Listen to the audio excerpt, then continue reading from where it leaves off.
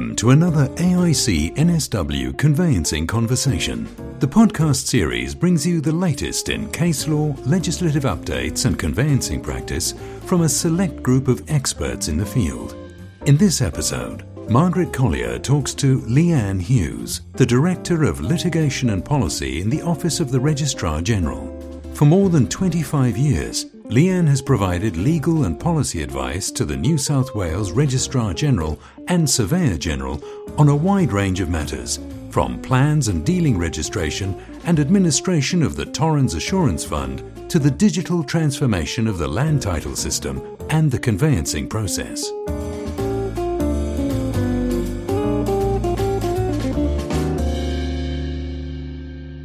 Our guest today is Leanne Hughes.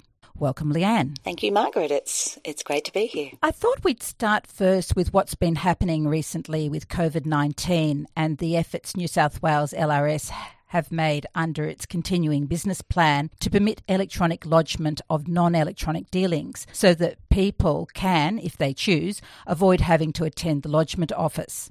Has this been successful? Have there been any problems? Thanks, Margaret. That's a great question. I think the process has been very successful. It's been a great collaboration between industry and stakeholders. The whole thing was put in place very quickly because, as you remember, when the whole COVID-19 situation started to rise, no one knew what was going to happen. So we began working together with PEXA and LRS and the Office of the Registrar General to try and put something in place, even thinking that maybe we'd get to a point where no one could even come into the office at all.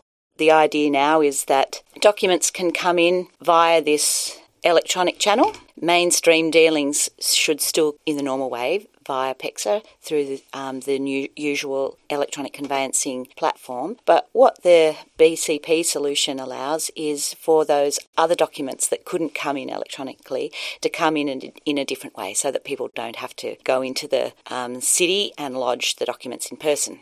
Though I just might say that the lodgement office still is open, and as I understand it, lots of dealings are still coming in personally. So it's been terrific. As of a couple of days ago, I think that 328 dealings have come in via this method. There's been about 55 powers of attorney, 34 applications for replacement certificate of title, which is strange, I thought, but anyway, that's what it is. 33 changes of name and 29 leases. So it's been taken up very well. Something interesting that's also come out about this whole continuing business plan is what's been happening also with electronic signing of documents. There's been different arrangements put in place by different organisations. The changes to the Electronic Transactions Act that allow documents to be witnessed remotely, and also the changes that we've put in to the conveyancing rules that allow otherwise paper documents to be signed electronically. That's been a great success and something that we'll see how it goes in the future. The ability to upload and lodge the PDF paper dealings was created purely as a temporary measure. Has any end date been set for this? Is it something that might continue on? Well, that's an interesting question.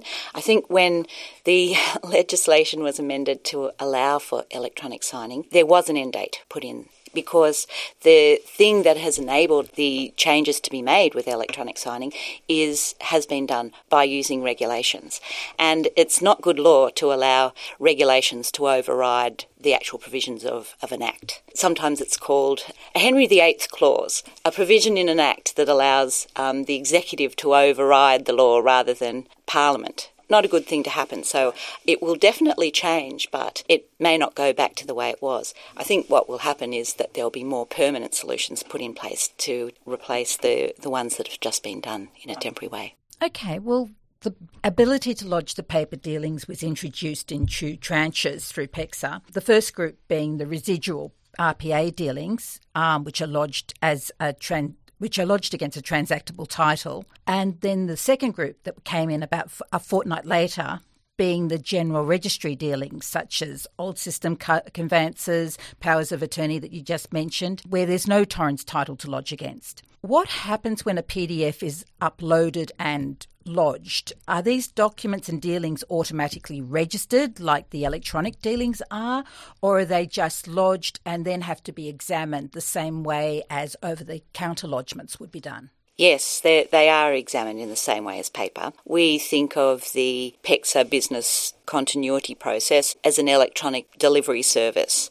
The PEXA document that is signed by the subscriber is just like a cover sheet. Once the documents are delivered to LRS, then the attached dealing, whatever it is examined as if it had been lodged in paper. So, as we've said before, some of these dealings that are lodged relate to the Real Property Act and will be registered on the title, but also some of them are registered in the General Register of Deeds, like the powers of attorney. So they're going to be examined in different parts of land registry services. Another interesting thing about the whole process is that requisitions might be raised on the documents, and those requisitions have been going out under what's called the Virtual Lodgement Office that LRS has introduced, which is a bit of a strange title probably because it kind of implies that you can actually lodge documents that way, but it's not intended for that. What it's intended for is for other communications with land registry services. So it's a great way to respond to requisitions if they're raised, and there have been a few requisitions raised with these paper dealings.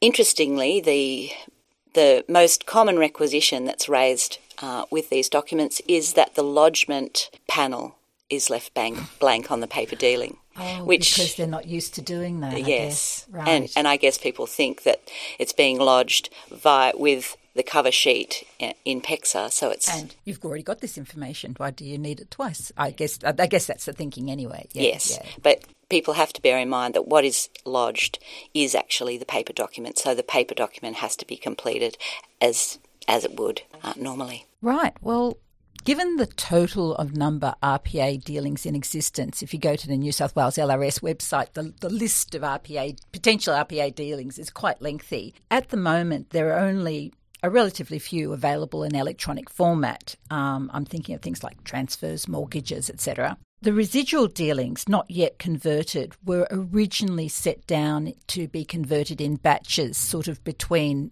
now, May and December 2020. Now, clearly COVID-19 has had an impact on everyone's timelines. Are these dealings still expected to be converted at some point this year, or has the temporary ability to lodge paper PDFs meant that the conversion might be delayed or postponed?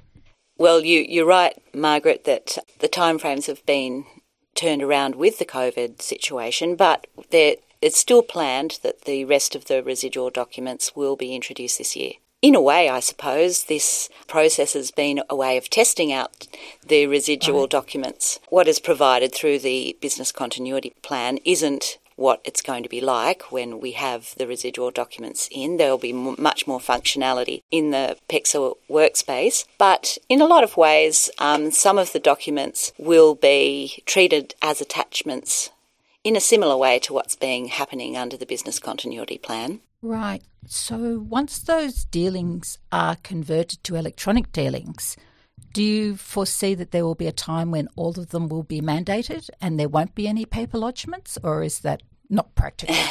I don't think that's practical. There are a lot of the documents, the residual documents, as you said, there are over 100 of them. Some of them are quite complicated. For instance, if you're doing a possessory application where you're claiming land that someone's owned for 12 years and they want to claim ownership of it, it requires lots of supporting documents and evidence to prove the person's entitlement to the land. There may be things that are easier to lodge in person than to come in electronically, so that kind of thing probably may never be mandated. But certainly the intention is that other documents will be mandated as we go along. Right. Oh, well, then that sort of leads me into what was going to be my question, that currently we've got transfers, mortgages, discharges, caveats and withdrawals, and I think transmission applications that are currently mandated. And I was wondering if there was plans to extend that list in the short term, but...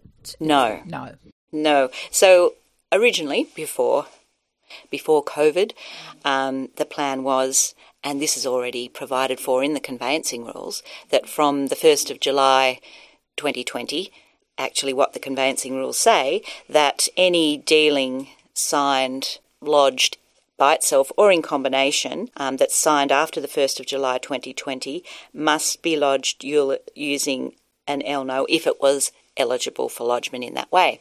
And what we were going to do was prepare and what we have done, a list of eligible documents that must come in a mandatory way. At the moment, those documents that are mandated are just the mainstream dealings, which are the ones that you mentioned, Margaret, and we were going to gradually add more documents to that list. And top of the list was probably going to be leases, but we aren't doing that now. And given the disruption to everyone's business at this time, there's no intention that we're going to mandate any of these documents now. What we're aiming to do is just make them available so that people can lodge them this way, but not in a mandatory way. We won't revisit that until later this year at the earliest. Right. The other thing I was thinking about that ORG did have planned was regarding the bulk conversion of certificates of title. Back on 1 October 2018, all paper certificates of title held by ADIs were replaced with electronic titles. And this was then followed by a consultation paper regarding the conversion of the remaining certificates of titles held either by the registered proprietor or a private mortgagee. Has any further progress been made on this? What can we expect? Well, there's been lots of progress happening on this. So recently, the New South Wales government approved the making of a bill to facilitate the rest of the cancellation of the certificates of title. We really need to change the legislation to enable this, and so we're going to amend the Real Property Act to remove all references to certificate of title. Removing certificates of title will help streamline the conveyancing process. Already today, 95% of all transactions are done electronically, and certificates of title are the last paper impediment, I suppose, in the whole conversion to digital process. Hopefully we're looking to introduce the bill into Parliament in September this year, if all goes well, depending on the Parliament's schedule now that things have been disrupted. But we'll do this slowly with stakeholders' input. Right. Once we have a bill prepared, we'll send it to key stakeholder groups like the AIC for comment on the bill.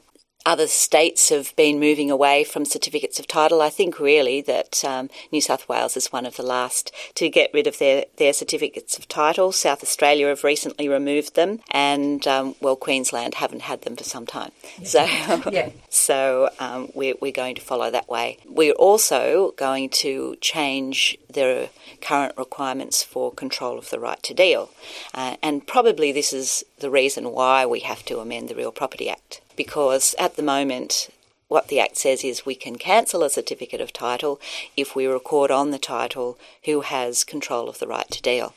And while the person who controlled that was a registered mortgagee, it becomes more difficult when you've got a title without a mortgage. Who has control of the right to deal? The owner does, of course. So the title already says the owner's name, and it makes providing consents quite difficult with this extra layer of what we call cord consents. So we're going to remove that requirement. Obviously, the owner of the land will always have to consent to any transaction that affects their land. They'll actually be a party to the dealing and signing the document, so there's no need for additional consents.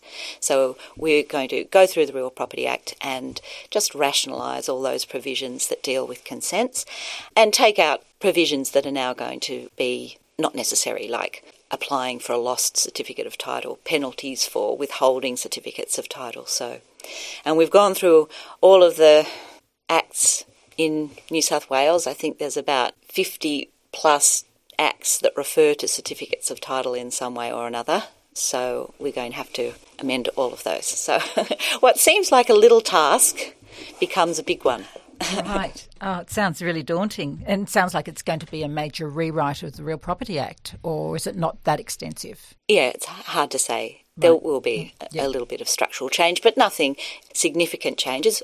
Obviously, we've always said the register is everything. The certificate of title was just a token of ownership, but the thing that proves a person's ownership is the register. That remains unchanged even when certificates of title are removed. So people can still be confident of the security of their ownership in land. None of that changes with the cancellation and removal of certificates of title. Right. Well, while we're on paper titles, one question that we frequently get to our helpline is around who holds the paper certificate of title if there is one after settlement. Now, obviously, if it's a pre-2012 title, it must be lodged with LRS to be checked for authenticity. But what's the situation for more recent titles? Where do they go? Well, they get retained by the subscriber. Which subscriber, though?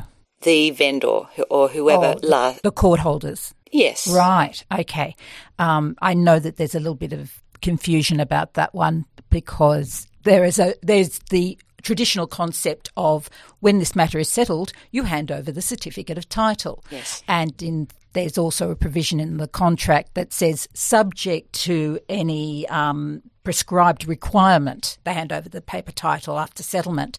And I think that there's a little bit confusion out there about that there is actually a prescribed requirement that the court holder's subscriber hold that title and hold it for 7 years. So I just wanted to clarify that point because, as I say, I do get that question quite often, and I just want to make sure, clarify it both for the listeners and also in my own mind. Yes. Okay. No, it's a good question, but when the vendor goes to transact and sell their property, the certificate of title in that sense currently, while we still have them, does prove the person's right to deal with land, and so that's something that the subscriber would have had to check, that they had the right to deal with land. So when they're certifying that they hold the documents necessary to prove that, they have to certify they had the certificate of title and then they retain it. Yeah, and that's probably why you've been getting applications for replacement titles as well, because they've got to say to PEXA, yes, I've got the title deed. Exactly. Yeah. So that will be something that won't be necessary once you get right. I was going to ask, actually, is that part of the LRS audit ever that they check to see that people have held the supporting documents or? Absolutely. Oh, right. So that is a key purpose of the audits, to make sure that all of the documents that a person says that they've certified, that they've retained and checked are held there. So the certificate of title is one of those documents. Right. So just on that point, when we move away from certificates of title, the subscriber is still going to have to check a person has the right to deal with land. Now it's been done by just looking at the certificate of title, which should never have been the only proof of a person's right to deal with land. But once we move away from that, people will have to think of other ways of checking for a person's right to deal with land. And that might be, for instance, checking a rate notice to verify that the person is not only John Smith, but that the John Smith who lives at this particular property that he's proposing to sell. So having a look at a rate notice or some other document like that is a good way of proving a person's right to deal with land. Yeah. And while we're on the subject of audits, we know that the PEXA at the moment, and New South Wales LRS conduct audits on subscribers to ensure that they're compliant with the model participation rules. Are there any issues that come up routinely? Yes. Yes, well, auditing is an important part of the whole e-conveyancing process. It's undertaken not so much to catch out practitioners and penalise them, but just to make sure that the system is secure and remains secure, and that if people need help, then that they are given help on what they should be doing, not punished because of things they might have done incorrectly. The common errors seem to remain consistent, and they mostly relate to the client authorisation. And so it's really important, because when it just might seem like a form, but the client authorisation is a key component of the whole e-conveyancing process. Previously, you would have had the owner of land actually sign a transfer document to sell their property. Now what the owner is doing is authorising the subscriber to affix an electronic signature to a transfer. So it's important that the owner gives that proper client authorisation. So we take that very seriously. at least 50% of client authorisations that are looked at in the audit process are unsatisfactory, which is very high.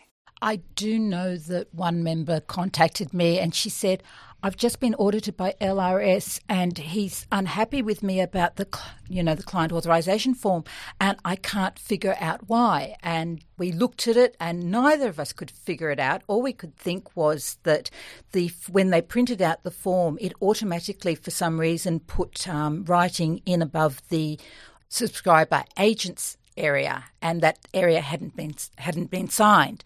And so we wondered if perhaps the whoever checked it had sort of thought, oh, there should be a signature here, and hadn't actually realised that, no, that just shouldn't have been completed at all. Anyway, she wrote back and said, look, I'm sorry, can you explain what I've done wrong? And it came back that they hadn't dated it. Oh, right. To my mind, that's great that the checks are that careful. Yeah. That it's important that every I be dotted and every T be crossed. And she went, it's such a simple thing and I'm happy to do it. It just never occurred to me. Yeah, and that's what we say with the audits. It's no penalty for that kind of thing. It's just saying, remember, this is an important document. So things that we've found on the client authorisation that were wrong were not including the full legal name, leaving out a middle name, for instance, not having it dated, not specifying all the transactions that are taking place. So, for instance, not specifying that a transmission application was going to be part of the package of documents when it was obviously required. But surprisingly and disappointingly, we often find client authorisation forms that have not been signed at all, and we've also had them where they've not been even provided at all. So turn up and there's no client authorisation. Is that someone who's inexperienced or an oversight for that particular matter, do you think? Or is the I'm word not not out sure. there? No? I'm not sure, but hopefully the importance of the client authorisation has been known. Other things that come up in the audit really relate to verification of identity. So things that are an issue around that are relying on evidence that isn't sufficient for the verification of identity standard when saying that you used the verification of identity standard. As we know, the verification of identity standard is a safe harbour process. You don't have to meet it every time, but if you don't follow the standard, then you say, I didn't follow the standard and I did this method of verification, and you must take a note of what that verification was. Right, so a standard file note saying attempted to apply standard, unable to because A, B, C, have accepted this, and this. Yes, and that will be fine. But to say I applied the verification of identity standard but you didn't and the documents aren't there, then that would be a fail. Right. So there's no problem with not applying the standard, but then you have to keep the file note, as you said. Yeah. Well, actually, that now leads me on to my next question, which was about settlement agents, because I know quite a few practitioners have elected to keep instructing a settlement agent to do the PEXA settlement on their behalf, provided the agent is a subscriber on PEXA. And that necessarily requires the subscriber to create and digitally sign the electronic documents on behalf of the client. Has this caused problems? Yes, but what I would like to say is that there's no problem with using e-settlement agents, that it is interesting how times change. We're now with electronic conveyancing, and so business practice has changed, and a lot of the old settlement agents are now becoming e-settlement agents. That's just a part of business transformation, so there's nothing wrong with e-settlement agents as such, but it is important to remember that when the e-settlement agent is lodging the documents, they are acting as if they were the subscriber for the client. They have to hold a client authorisation, so the client authorisation is from the client to the e-settlement agent, and it's the e-settlement agent who is required to do the verification of identity. Now, the e-settlement agent is able to use the conveyancer or whoever has instructed them as their identity verification agent, so that in that way the conveyancer could still do the verification of identity check, but it's the e-settlement subscriber who is responsible for completion of the client authorisation. Without wanting to dob anyone in, I do know a few practitioners who have mentioned to me in passing that, I just send my VOI across to them with my settlement instructions. Is that satisfactory? Can they rely on the principals? They can rely on the principal's VOI if the principal has been appointed as their verification agent, and the principal then has to complete the client authorisation section that talks about the verification identity. Right, okay, because I have to say that I, along with a few other people, thought that the settlement agent had to go and do their own VOI, perhaps on top of the first VOI, but the principal can share their own, because I was under the impression that ARNEC was very, very, very unhappy with the idea of people sharing VOIs. Well, there's one thing with just sharing VOI and then it would be wrong if I took your VOI but certified that I had VOI'd the person. Right. You can't do that. Right. But you could do the verification process for me as my agent. You've got a principal and agent relationship that dictates that. Thank you for clearing that up. But talking about that, there is a guidance note on e-settlement agents that ARNEC has put out, and it's on the ARNEC website. And all of those things are covered in good detail on that guidance note. Okay, well, thank you very much. And on that note, I think we'll leave it there for today. Thank you, Leanne Hughes, for your time. Thank you.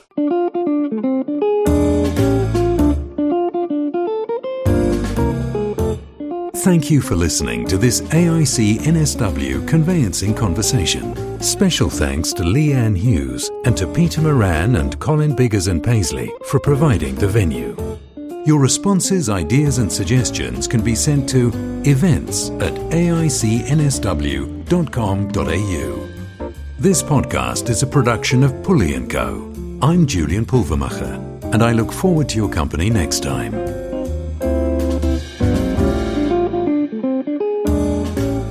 This podcast is a guide only. Nothing in this podcast is intended to be legal advice and should not be taken as such. Should you require any further information on any aspect of the podcast, you should refer to AIC NSW or a licensed conveyancer.